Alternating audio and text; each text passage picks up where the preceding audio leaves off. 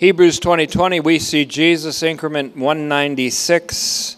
We will be going to Hebrews chapter 7 and verse 13, but first we will be going to Matthew chapter 8 and verse 1. Matthew chapter 8 and verse 1.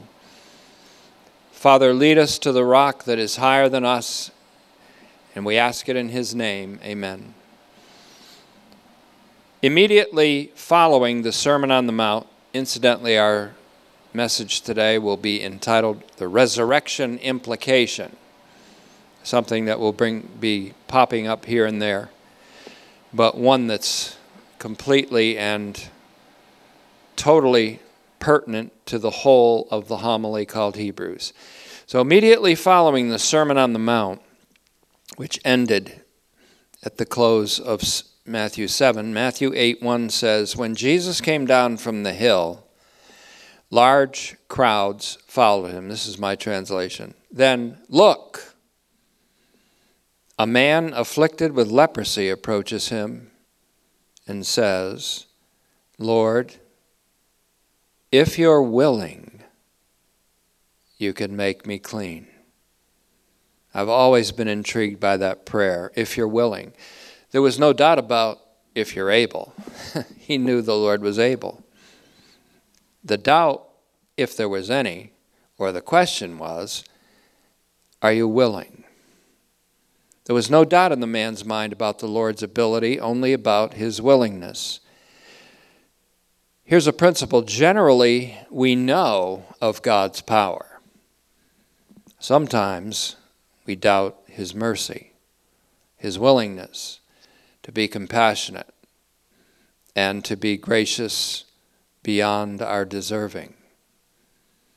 And he is willing.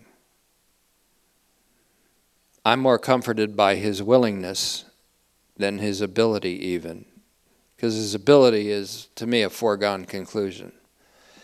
But his mercy has now become a certainty to me too. Matthew 8:3. Reaching out his hand, Jesus touches him and says, I'm willing. That is touching. Speaking of touching, that is touching. We need a psychic conversion to appreciate this. And by psychic conversion, I mean we need the kind of sensibility that appreciates what's going on here and appreciates it, yes, even on the level of emotion.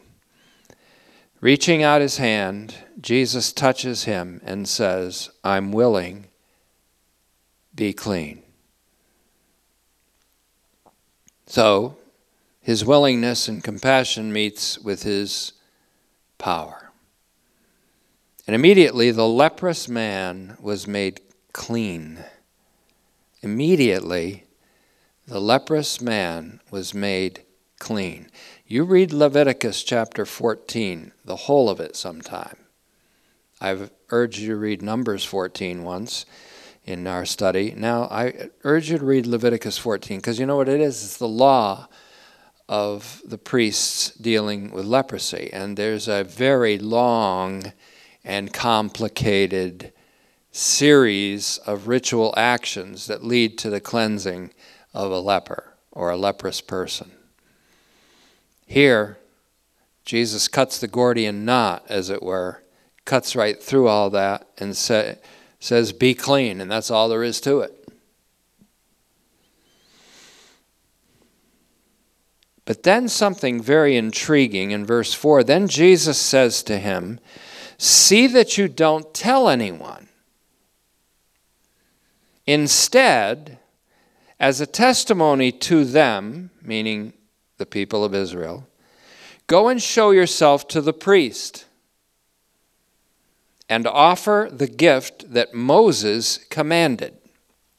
Now, obviously, what we have here is legislation concerning priests and what to do to approach a priest, what offering to bring to priests. These are legislations in the law regarding priests. That was our subject of the parenthesis in 7:11. So we're still, in a way, in 7:11. Makes me think of perhaps getting a bag of cheese puffs. But anyways, why did I pick this pericope, or this little episode of Matthew? First, Jesus' referral of the leprous man to the priest showed that Jesus was not a priest after the order of Aaron, and that Jesus himself as much as acknowledged that by saying, show yourself to the priest, take the offering that Moses commanded to the priest. Why? I'm not the priest, I'm referring you to the priest.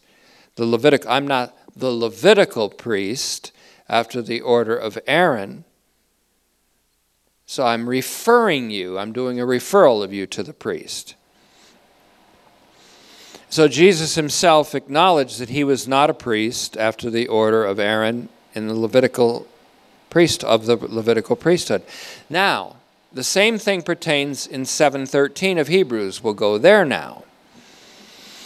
Hebrews 7:13. For the one, that is Jesus here is being referred to, the one about whom these things are being said,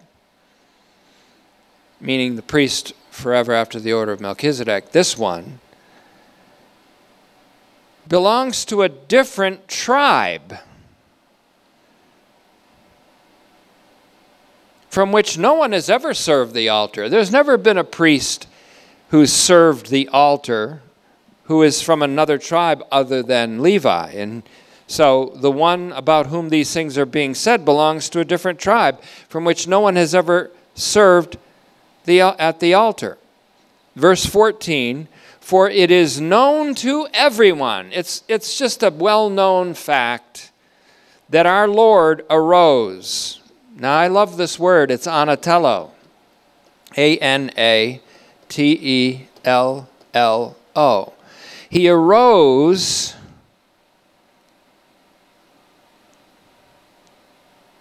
from the tribe of Judah, or out of Judah, the tribe of Judah, anatello.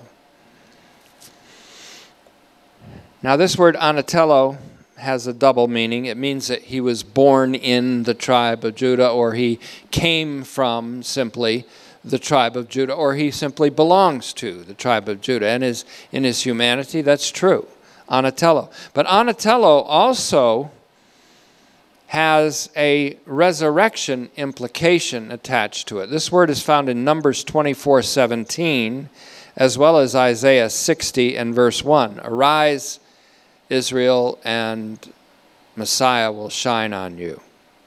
If you put Isaiah 60 verse 1 to its equivalent in the New Testament, Ephesians 5:14, you get that. Anatello, again, in Numbers 24:17. So let's back up a bit and read 7:13 again. For the one, that is Jesus, about whom these things are being said, belongs to a different tribe, from which no one has ever served at the altar. Verse 14, for it is known to everyone that our Lord arose out of Judah. And Moses never said anything about priests in connection with that tribe. You know what the author's doing here? He's actually using the energy and aggression of his opponent. That's the accusation that was flying around. Your Jesus can't be a priest. Moses never said anything about a priest from Judah serving at the altar. And this is, guys, walking right into the trap here, the opponent, because the author's going to say how true that is. We're talking about another kind of priest, heteron priest, from another tribe, heteron tribe, who is predicted to be a superior priest after the order of Melchizedek. You're right. We don't have Jesus as a Levitical archpriest, and he wouldn't even qualify. But we do have Jesus as a priest of a superior order, an infinitely superior order, a priest forever after the order of Melchizedek. Not only a priest, but because he comes from Judah, he comes from the royal line, so he's a king and a priest. The objector and the accuser is saying to himself, man, I wish I hadn't even accused them of having no priest. Let's back up one more time in 7:13. For this one, Jesus, about whom these things are being said, belongs to a different tribe from which no one has ever served the altar. For it is known to everyone that our Lord arose out of Judah. And Moses never said anything about priests in connection with that tribe. Verse 15, and this is even more clear. If another, the word heteron is used again in verse 15, another of a different kind, another priest like Melchizedek arises. Now we have the word arises also. Two words that are resurrection implication. Anistemi is another one. Anistemi. Anistemi. And this comes into use to mean literally the resurrection from the dead in many passages of Scripture, as we'll see. I'm going to work this section over more than once. So far, so good. Resurrection implication, anatello, rising like a star out of Jacob in Numbers 24:17. Anistemi, rising, arising, having a dual sense, meaning being born in or from the tribe of Judah, but it also means being born from the dead. As the firstborn from the dead, Jesus Christ, the resurrection implication is here. So why this pericope from Matthew? First, Jesus' referral of the leprous man to the priest showed that Jesus was not a priest after the order of Aaron, nor did he function as a priest in the days of his flesh. Second, in Leviticus chapter 14, to which Jesus referred in speaking of Moses' commandment to the leprous person to offer himself and to offer a gift to the priest, it is the priest in Leviticus 14, through an elaborate and lengthy process, who is the proximate human agent in the cleansing of the leper. God, of course, being the divine remote agent, as we would call it, or as Aristotle would call it. In the case of the leprous man who approached Jesus, it was Jesus who was the proximate or closest human agent of his cleansing. But it was also Jesus who was the divine agent with the power to cleanse. Jesus showed himself, as we've seen, to be not only willing, but able, and to be not only able, but willing. We could say today, Lord Jesus, are you able to save all of mankind? And he would say, of course I'm able. And then we would say, are you willing?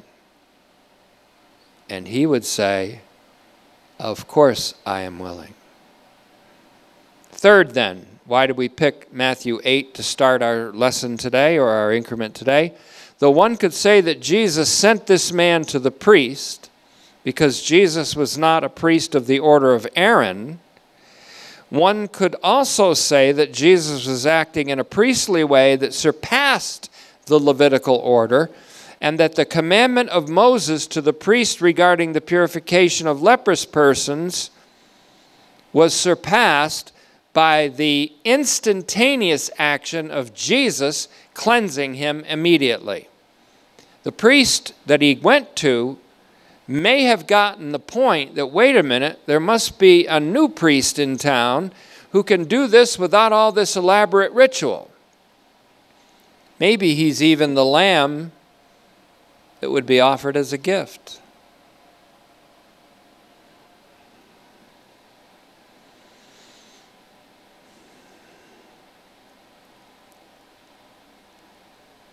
Remember the story of the Gordian knot. There was an elaborate knot that no one could undo until Alexander the Great came in one day, just took a sword and cut right through the knot and undid the Gordian knot. That's what Jesus did. Greater than Alexander the Great is a great archpriest. He said, be clean. He cut through all the elaborate ritual and all the Gordian knot, cut right through it and said, be clean, and the man was clean. To exegete the next few verses, let's consider once again question 18. I love this little reference point in Thomas Aquinas, because we're going to bend it like Aquinas today. Not bend it like Beckham, we're going to bend it like Aquinas. We're going to take the arc of an argument like Aquinas does to work over this section one more time. I want to be thorough. So to exegete these next few verses again, let's consider, or to exegete them more thoroughly, let's consider question 18, article 3, in part 1 of Thomas Aquinas' Summa Theologica, which we already dealt with a couple times already. We're going to use this as a model for our method. And I'm going to summarize the gist of it. Question 18, article 3 asks, quote, whether life is properly attributed to God. Is life properly attributed to God? Thomas answers, life in the highest degree, or life is in the highest degree properly in God. So by answering in this way, Thomas allows and shows that not only is life properly attributed to God, but life in the highest degree is properly attributed to him. So someone would say, well, God isn't alive like a tree, or God isn't alive like a horse, or God isn't alive like a man. And Thomas would say, no, but he's alive with a life that is in a higher degree than that of the man or the horse or the tree. Similarly, we would say in answer to the question, let's pose this question, whether the title and office of priest is properly attributed to Jesus. Our answer would be, priest as a title and office of the highest degree is attributed to Jesus. Consequently, in answer to the objection that Jesus was not of the tribe of Levi and thus not qualified to be a priest, we would concede, using the energy of our opponent against him and the direction of his argument against him, we would concede that Jesus was not and is not qualified to be a priest after the order of Aaron. But we would add that he is of a higher order, one prefigured in Melchizedek. And this is essentially what the teaching pastor does in this paragraph. I'm simply taking the argument of the pastor in this homily and changing it into an Aquinine or Thomist type of an argument. Thomas would bend the arc of the argument like this. And so we'll bend it like Aquinas. Question, and this will all be in print. I'm showing the format here, the method that Thomas uses, that we're using to exegete this passage. Question, whether Jesus is qualified to be a priest. Objection. There are objections to that. Objection 1. Jesus is not qualified to be a priest because he is not of the tribe of Levi and did not descend from Aaron. Objection 2. The regulations given to the people of Israel clearly stipulated that only Aaron and his descendants could act as priests. These regulations were in the Torah. If Jesus were to take the role and function of a priest, he would be in violation of the regulations strictly stipulated in the law of Moses. But then Thomas has, I answer that, he replies. And therefore, the PT would answer that objection, and he would say, I answer that. Jesus is a priest of a higher order than the Levitical priesthood and the order of Aaron. Then he would reply to objection 1. Reply to objection 1. Though Jesus could not be a priest of the Levitical order, not being of the proper tribe, nor having descended from Aaron, he is nevertheless eminently qualified to be a priest as prefigured by Melchizedek, which does not require a priestly genealogy. Reply to objection 2, that Jesus is declared to be the priest forever as prefigured in Melchizedek, of whom there is no record of a priestly genealogy, means that not only is the Levitical priesthood superseded by the priesthood of Jesus, but the very legislation that appoints priests is countermanded being superseded by the power of an endless life. That's called bending it like Aquinas. And perhaps then we would even pose a counter question to our opponent and say, how can the law of physical descent, which requires another priest to succeed a priest who dies, still be in effect if the priest in question can never die? We'd almost call that a sockdologer, which is a knockout punch in an argument. Once again, it's advantageous to consider either the accusation or the objection, and here we're getting into the territory of the invisible enemies. Once again, it's advantageous to consider either the accusation or the objection that may have been leveled at this little Messianic community to which this homily was initially addressed, so that it can be refuted. The objection is stated so that it can be refuted. Here's the objection, or in the invisible realm, it constitutes an accusation. Your Jesus, whom you confess as the Son of God, can't be an archpriest because he's not even of the tribe of Levi. It's only from that tribe that Moses authorized priests. The teaching pastor takes this in stride by answering or anticipating that accusation, and like a good Aikido master, uses the aggressive energy of his foe against his foe.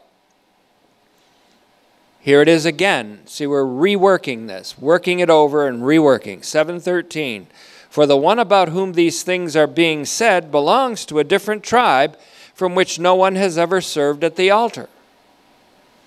In 7:11, we saw more than once another different kind of priest.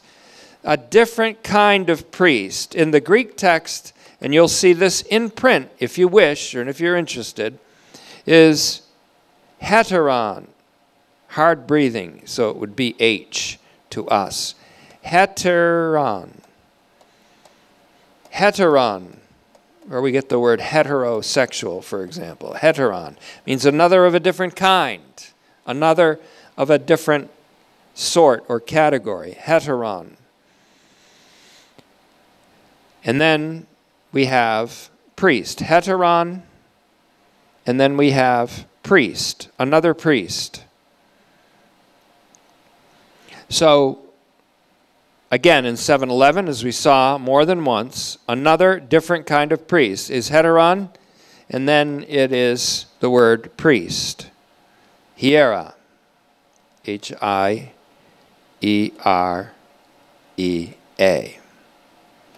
Which is hiera.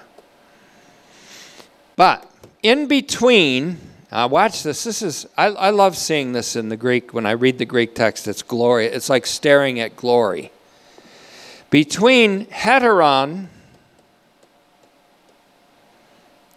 and hiera, another priest, is this word, and it's anastemi. I'll just do the English transliteration, which is a word that implies resurrection. Another resurrected priest.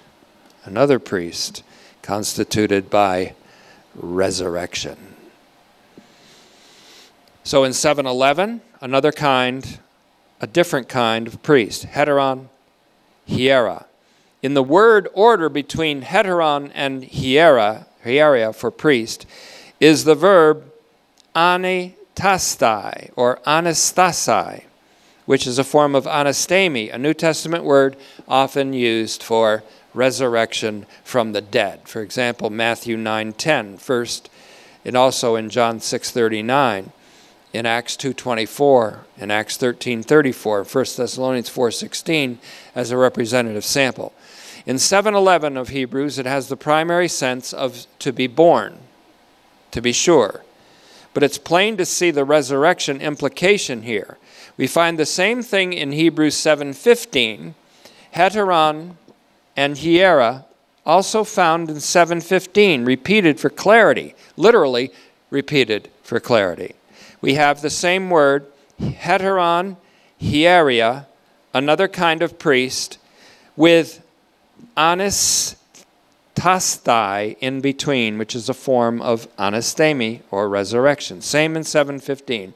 So this title, the resurrection implication, is brought into sharper focus here, and more clearly in 7:16, where the teaching pastor who wrote Hebrews says explicitly that this different priest is one on the basis of the power of an indestructible life. What's being contrasted here? Physical descent that ends in death, the power of an indissoluble life as a result of resurrection. Jesus is related to the power of an indissoluble life. Aaron is related to the carnal commandment, or the weak and fleshly commandment of physical descent, which always ends in death and the passing of the baton to the next generation. How does a priest have an indestructible life is the question. How does a priest, this priest, have an indestructible life, and how is he a priest forever, if not by resurrection from the dead? Here in 7:13, then, we have another use of the adjective heteron, this time describing a different tribe. So we have heteron describing priest in 7:11 and 7:15, but in the middle in 7:13 we have the word heteron describing a different tribe. Phules, P-H-U-L-E-S, Phules heteros. Phules heteros, another different tribe. So this different kind of priest belongs to a different tribe from that of Aaron and sons. And that's the objection, you see. Jesus can't be a Levitical priest because he's not from the right tribe. A lot of that going around today. You're not of the right ethnicity. You're not of the right tribe. You're not of the right this or that. You're not of the right this or that. So we're going to treat you differently than other people. He's not of the right tribe. But the reply to this objection, simply put, is this, right? He can't be a Levitical priest, but he is uniquely qualified to be the other kind of priest, like Melchizedek, a superior priest, and that forever. And that requires a countermanding of the command by which Levitical priests were made priests. Jesus transcends the tribal qualification. Jesus transcends tribal qualification. Jesus transcends racial distinctions. Moreover, being born of the tribe of Judah, he is also a king. He happens to be the long-awaited messianic descendant of David, whose throne is forever. In Hebrews 1:8, the priest forever has a throne forever. The priest is a king. So like Melchizedek, who prefigured him, Jesus is not only a priest to the Most High God, his Father, but he's also a king. It could even be said that Jesus is more eminently qualified than Melchizedek himself to be called the King of Righteousness and the King of Peace. As such, Jesus is the great King. Matthew 5:35. Psalm 48:3, Septuagint 47:3, who reigns in the city of God called the heavenly Jerusalem. His royalty was concealed by his kenosis and self-humiliation in the days on earth, in his days on earth. But now he is crowned with the glory of divine royalty and the honor of an unending priesthood, arch-priesthood. Hebrews 7:13, again. For the one about whom these things are being said belongs to a different tribe, from which no one has ever served at the altar. Consider this. Later on in the homily, the PT says, we have an altar. And it's a different altar from the altar that the Levitical priests served at. And so to paraphrase, all the way up into Hebrews 13:10, we also eat from this altar because we're a kingdom of priests.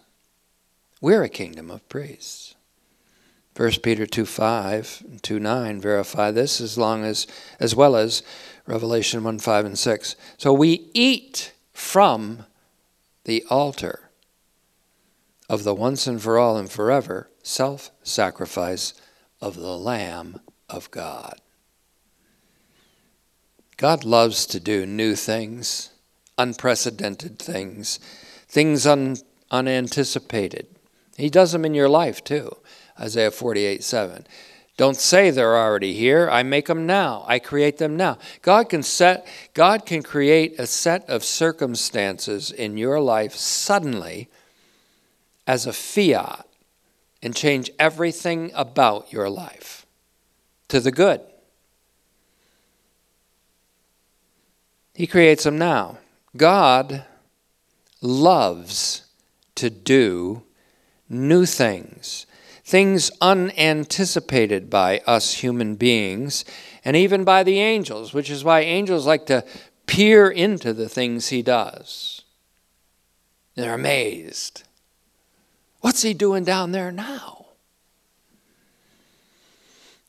Both the Hebrew writer and Paul speak in a way that hints that the Levitical priests were still practicing at the time of the writing, despite the fact that Jesus' self-offering and priesthood had gloriously superseded them. So their actions obviously were redundant.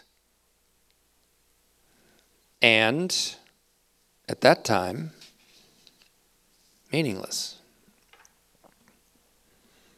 Now we know that their actions had great meaning in terms of anticipation, in terms of typology, of course. And we would never diminish that value. But when the one who comes to supersede and countermand that order, then we don't say, no, I'm going by the old orders. If a captain gives me an order to carry out a mission, and I carry out the mission, but then he countermands that order because of things that have intervened and sends to me a different order, and I say, no, I'm going to go by the first order you gave me, that's disobedience. That's insubordination.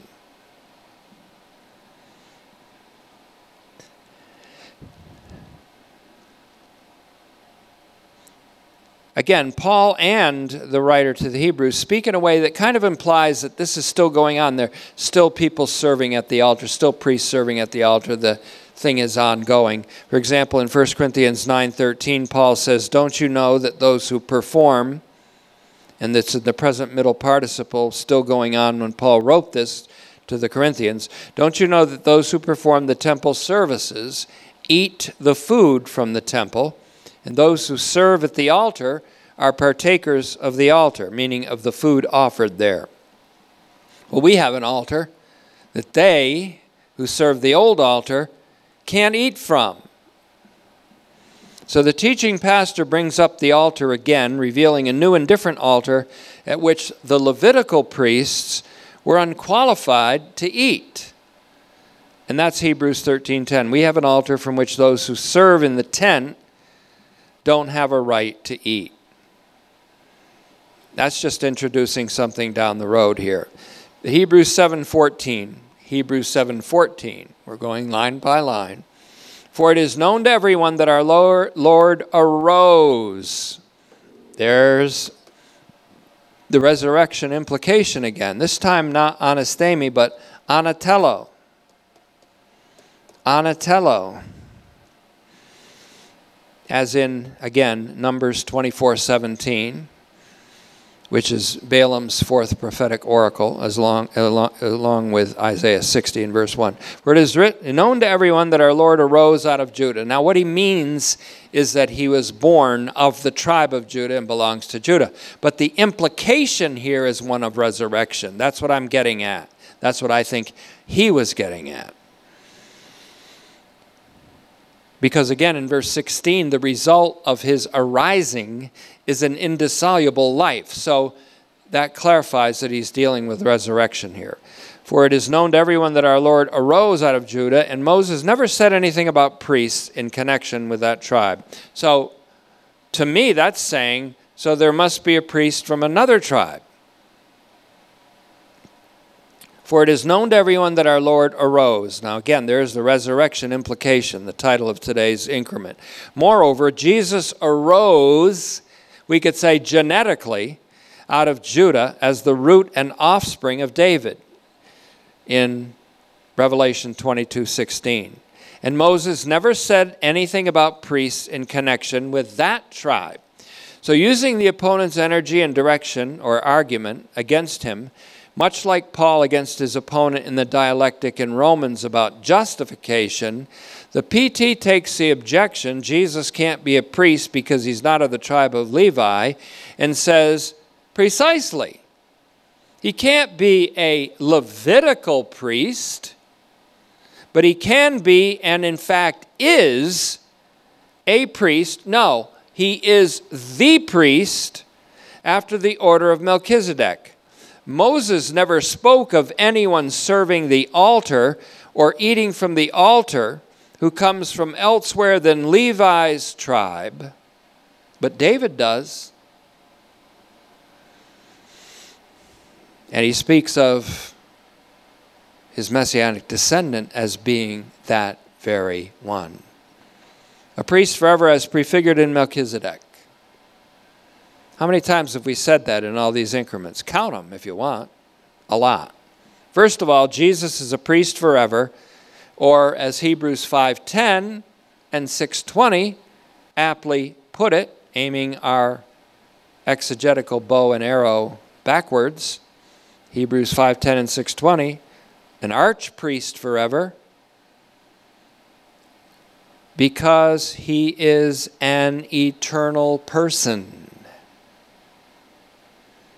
Our Lord Jesus is one person with two natures, divine and human. He isn't half human and half divine. He's fully human and fully divine with two natures as one hypostasis or person.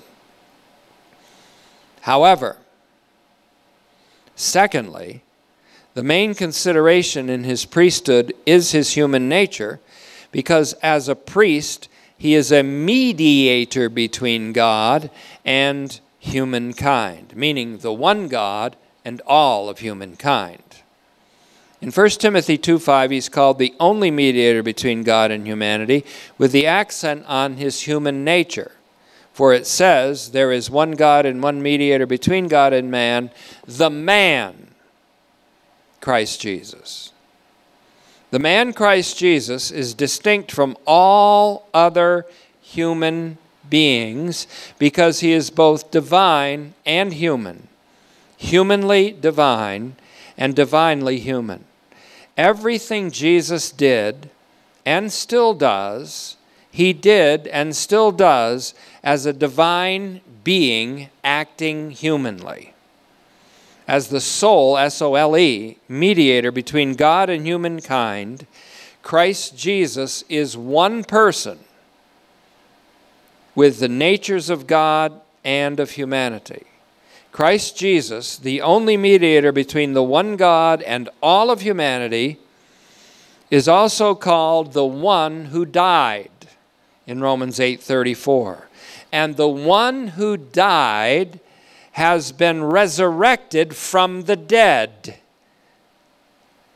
and who advocates and intercedes for all of humanity at the right hand of God. He is not an archpriest who intercedes temporarily and only for the people of Israel. He is an archpriest who intercedes perpetually for all of humanity over the course of all time. The only mediator, Mesites, which we'll see later on, between God and all of humanity is the man Christ Jesus. Christ Jesus is the God-man, the man who acts divinely as well as humanly.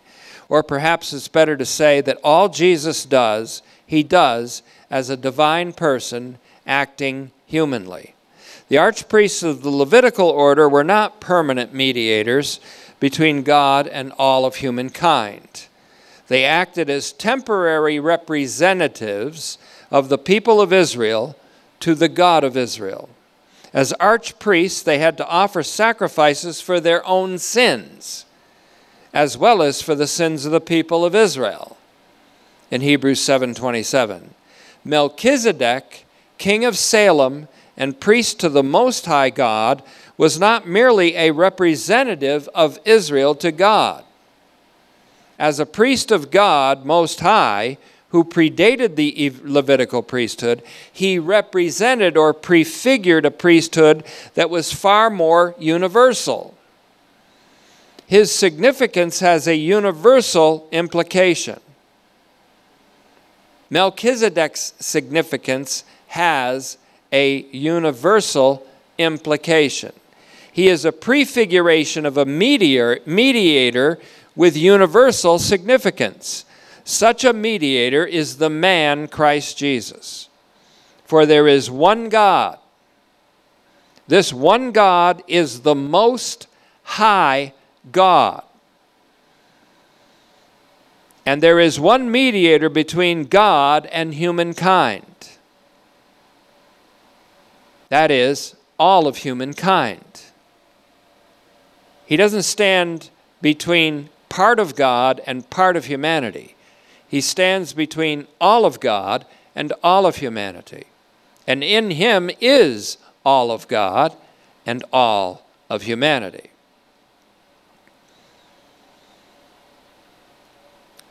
Melchizedek was a prefiguration of Jesus, who is an archpriest not only representing the people of Israel to God,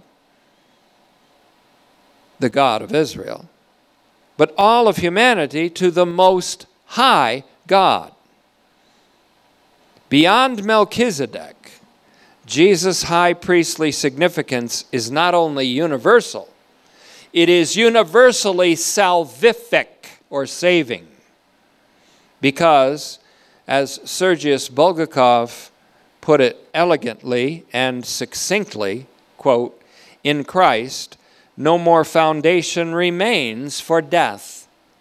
Its power is exhausted, and he is resurrected from the dead, close quote. As the Brits would say, death is knackered.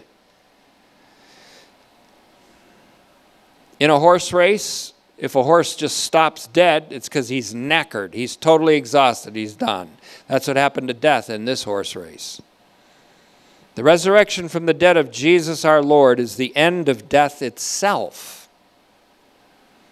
And so in Christ, all of humanity, all of creation, will be made alive in the new creation of all things for eternal life. Now it should be reiterated. Reiteration is an important part in teaching, repetition. It should be reiterated that Melchizedek was a priest to God Most High, Hebrew El Elyon, or Ha Elyon. The Greek is to Theu to Hupsistu, Hebrews 7:1. And I'm going to make probably a little addendum. I'm thinking in my mind even now, making an addendum on the Most High God. And I even have a graphic in mind to do for that. This Most High God is found in Genesis 14:18, Genesis 14:19 and 20, and 22. So it's mentioned 3 times within the little mention of Melchizedek. And then again, a couple verses later, 14:22. It's also found in Numbers 24:16 in connection with the resurrection of Jesus Christ from the dead in prophecy. It is more than interesting then that the name the Most High God is found 4 times in Genesis 14, 3 of those times in connection with Melchizedek, who is said to be a priest of the Most High God. However, the name Most High also appears in Numbers 24:16-17 in a prophecy of the resurrection of Jesus Christ from the dead, in which the word anatello is used, and anistemi is used, anisteme for resurrection in Numbers 24:17 Septuagint.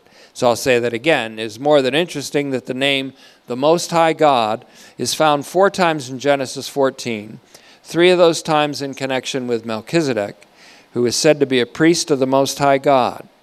However, the name Most High also appears in Numbers chapter 24, verses 16 and 17 in a prophecy of the resurrection of Jesus Christ from the dead. It's called Balaam's 4th prophetic oracle. And it goes like this, Numbers 24:15 through 17, to get the context. He took up his parable and said, Balaam the son of Beor says, the man who truly sees, one who truly understands understanding, the nature of true insight, of the Most High, hupsistu, and who sees a divine vision in sleep when his eyes had been unveiled. I will point to him, verse 17, but not now. I consider him blessed, but not near. A star shall arise, this time, anistemi, a star. And Jesus said, I'm the bright morning star.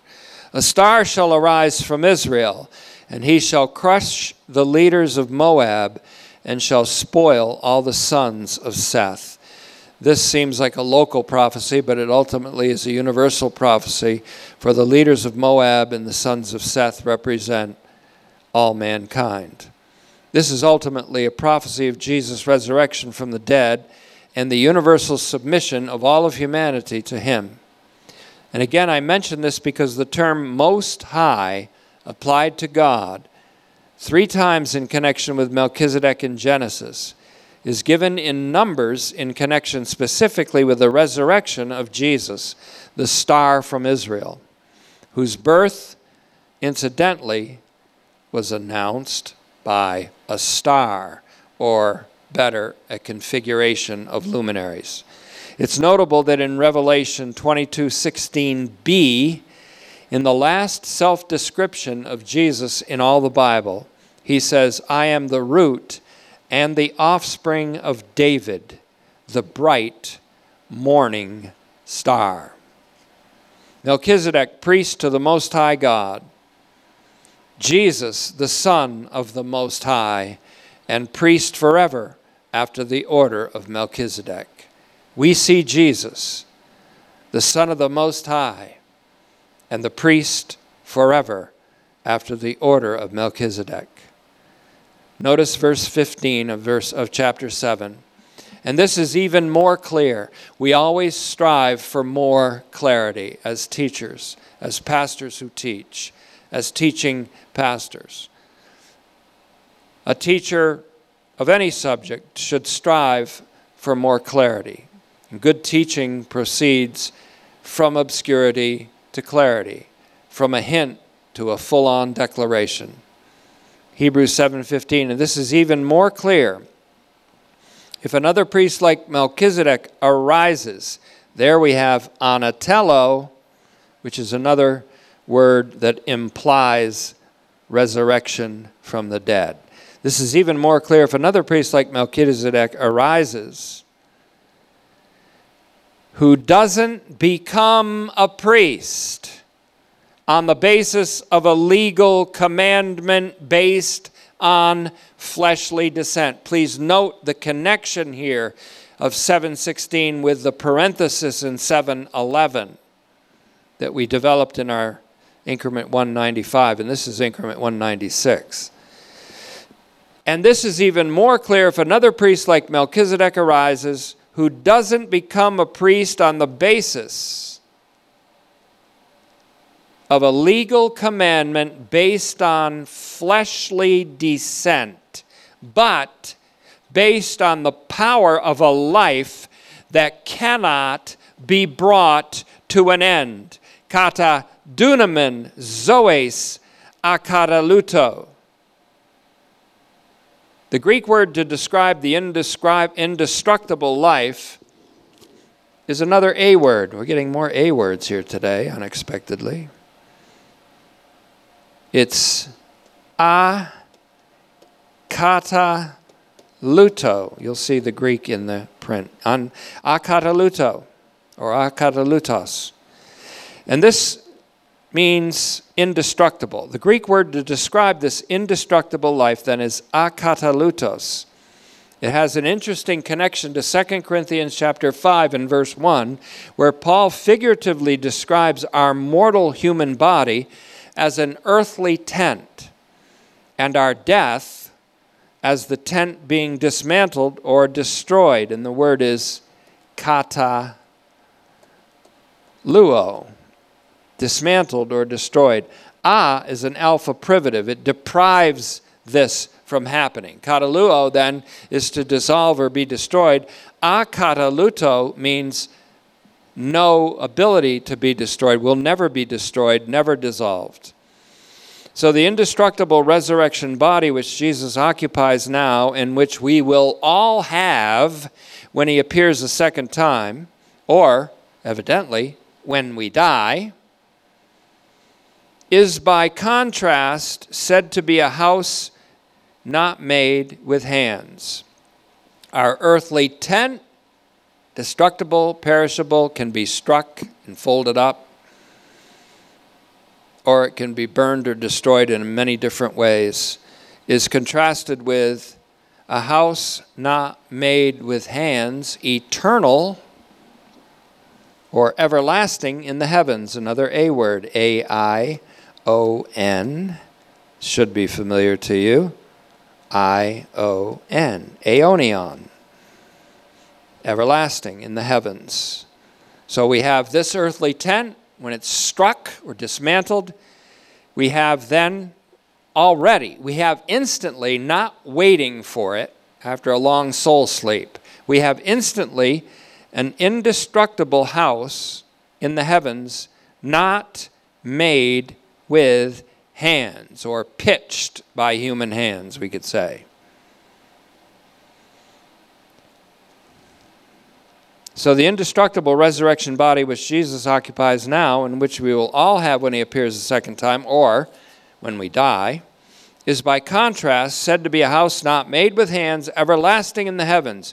When it says that Jesus has become an archpriest based on the power of a life that can't be brought to an end, the author is saying that Jesus is an archpriest by virtue of his resurrection from the dead, from which point on he has an incorruptible, immortal, and imperishable human body, also called a spiritual body in 1 Corinthians 15:44, if I remember correctly. It is in that body that he intercedes for us now, and to the moment when he submits himself to the Father, when God becomes all in all. Our hope, and that's going to become another thing again in 7:19, 7:22, and all the way through the rest of Hebrews. Our hope is inextricably connected to that body and to that deathless life. For when our deliverer comes from heaven, he will change the bodies of our temporary humiliation. What is life? It's a temporary humiliation. He will change the bodies of our temporary humiliation into bodies of glory. When he was here, his kenosis, his self-emptying and his humiliation concealed his royalty.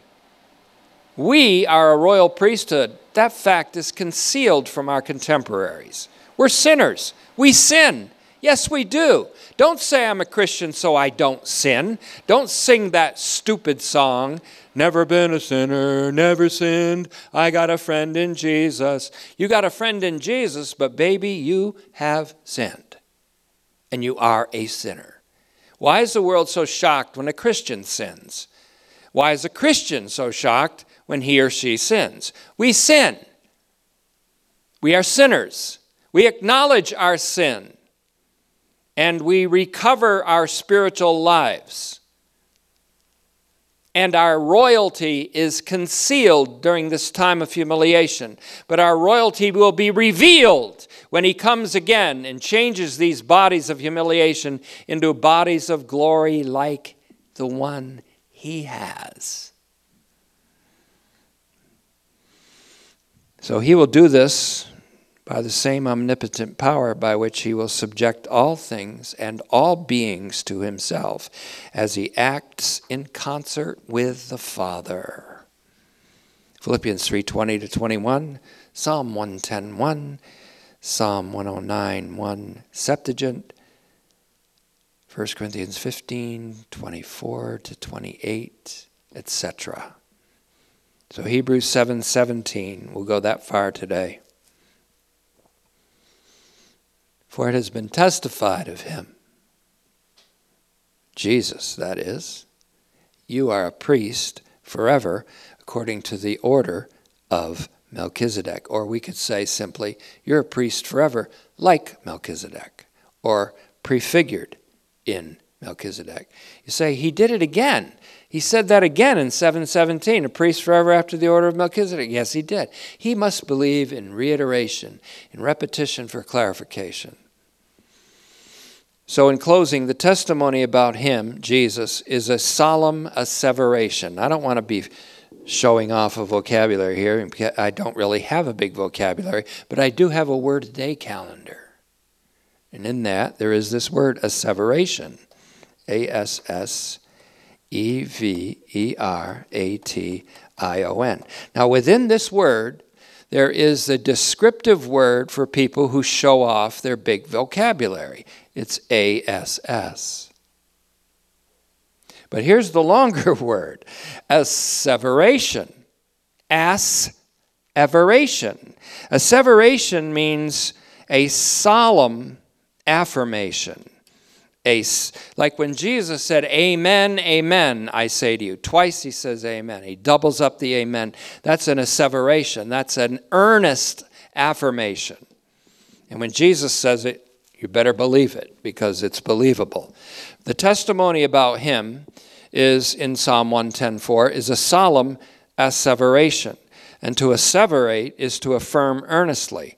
The God-breathed and unbreakable Scripture testifies of the solemn acclamation, we could call it, made by God the Father to his Son in eternity. An acclamation that echoes in time.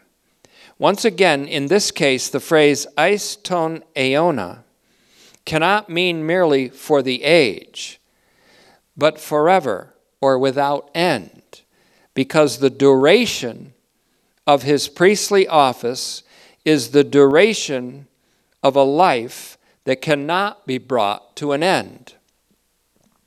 This is the final reference to the name Melchizedek in Hebrews and in all the Bible. The point, therefore, hopefully has been driven home, that Jesus is the priest forever like Melchizedek, and that his priesthood is substantially superior to that of the Levitical priesthood. In fact, infinitely superior. I'll say that again. This is the last reference to Melchizedek by name in Hebrews and in the Bible. Even though a partial quotation of Psalm 110:4, Septuagint 109:4 is given in Hebrews 7:21, right down the road a little bit, and allusions to the same verse are made with the use of forever in Hebrews 7:24 and 7:28, the last verse in Hebrews 7. So we'll close simply by reading the translation beginning with verse 15. And this is even more clear if another priest like Melchizedek arises, who doesn't become a priest on the basis of a legal commandment based on fleshly descent, but based on the power of a life that cannot be brought to an end. For it has been testified of him, you are a priest forever, according to the order of Melchizedek. Notice how that goes. The last phrase in verse 16, the power of a life that cannot be brought to an end, for it has been testified to him, of him, you are a priest forever. A life that can't be brought to an end, so you're a priest forever. According to the order of Melchizedek, simply means as prefigured in Melchizedek. What's prefigured in Melchizedek is real in Jesus. Thank you, Father, for the reality of Jesus and for Jesus who is reality. And we thank you for this increment, 196. May it find a home in our hearts. And even beyond that, may Christ dwell at home in our hearts through faith. And may we be deeply grounded, deeply founded in love as a result, because of a faith that works by love. We ask this in Jesus' name with the absolute confidence that you'll do it. Amen.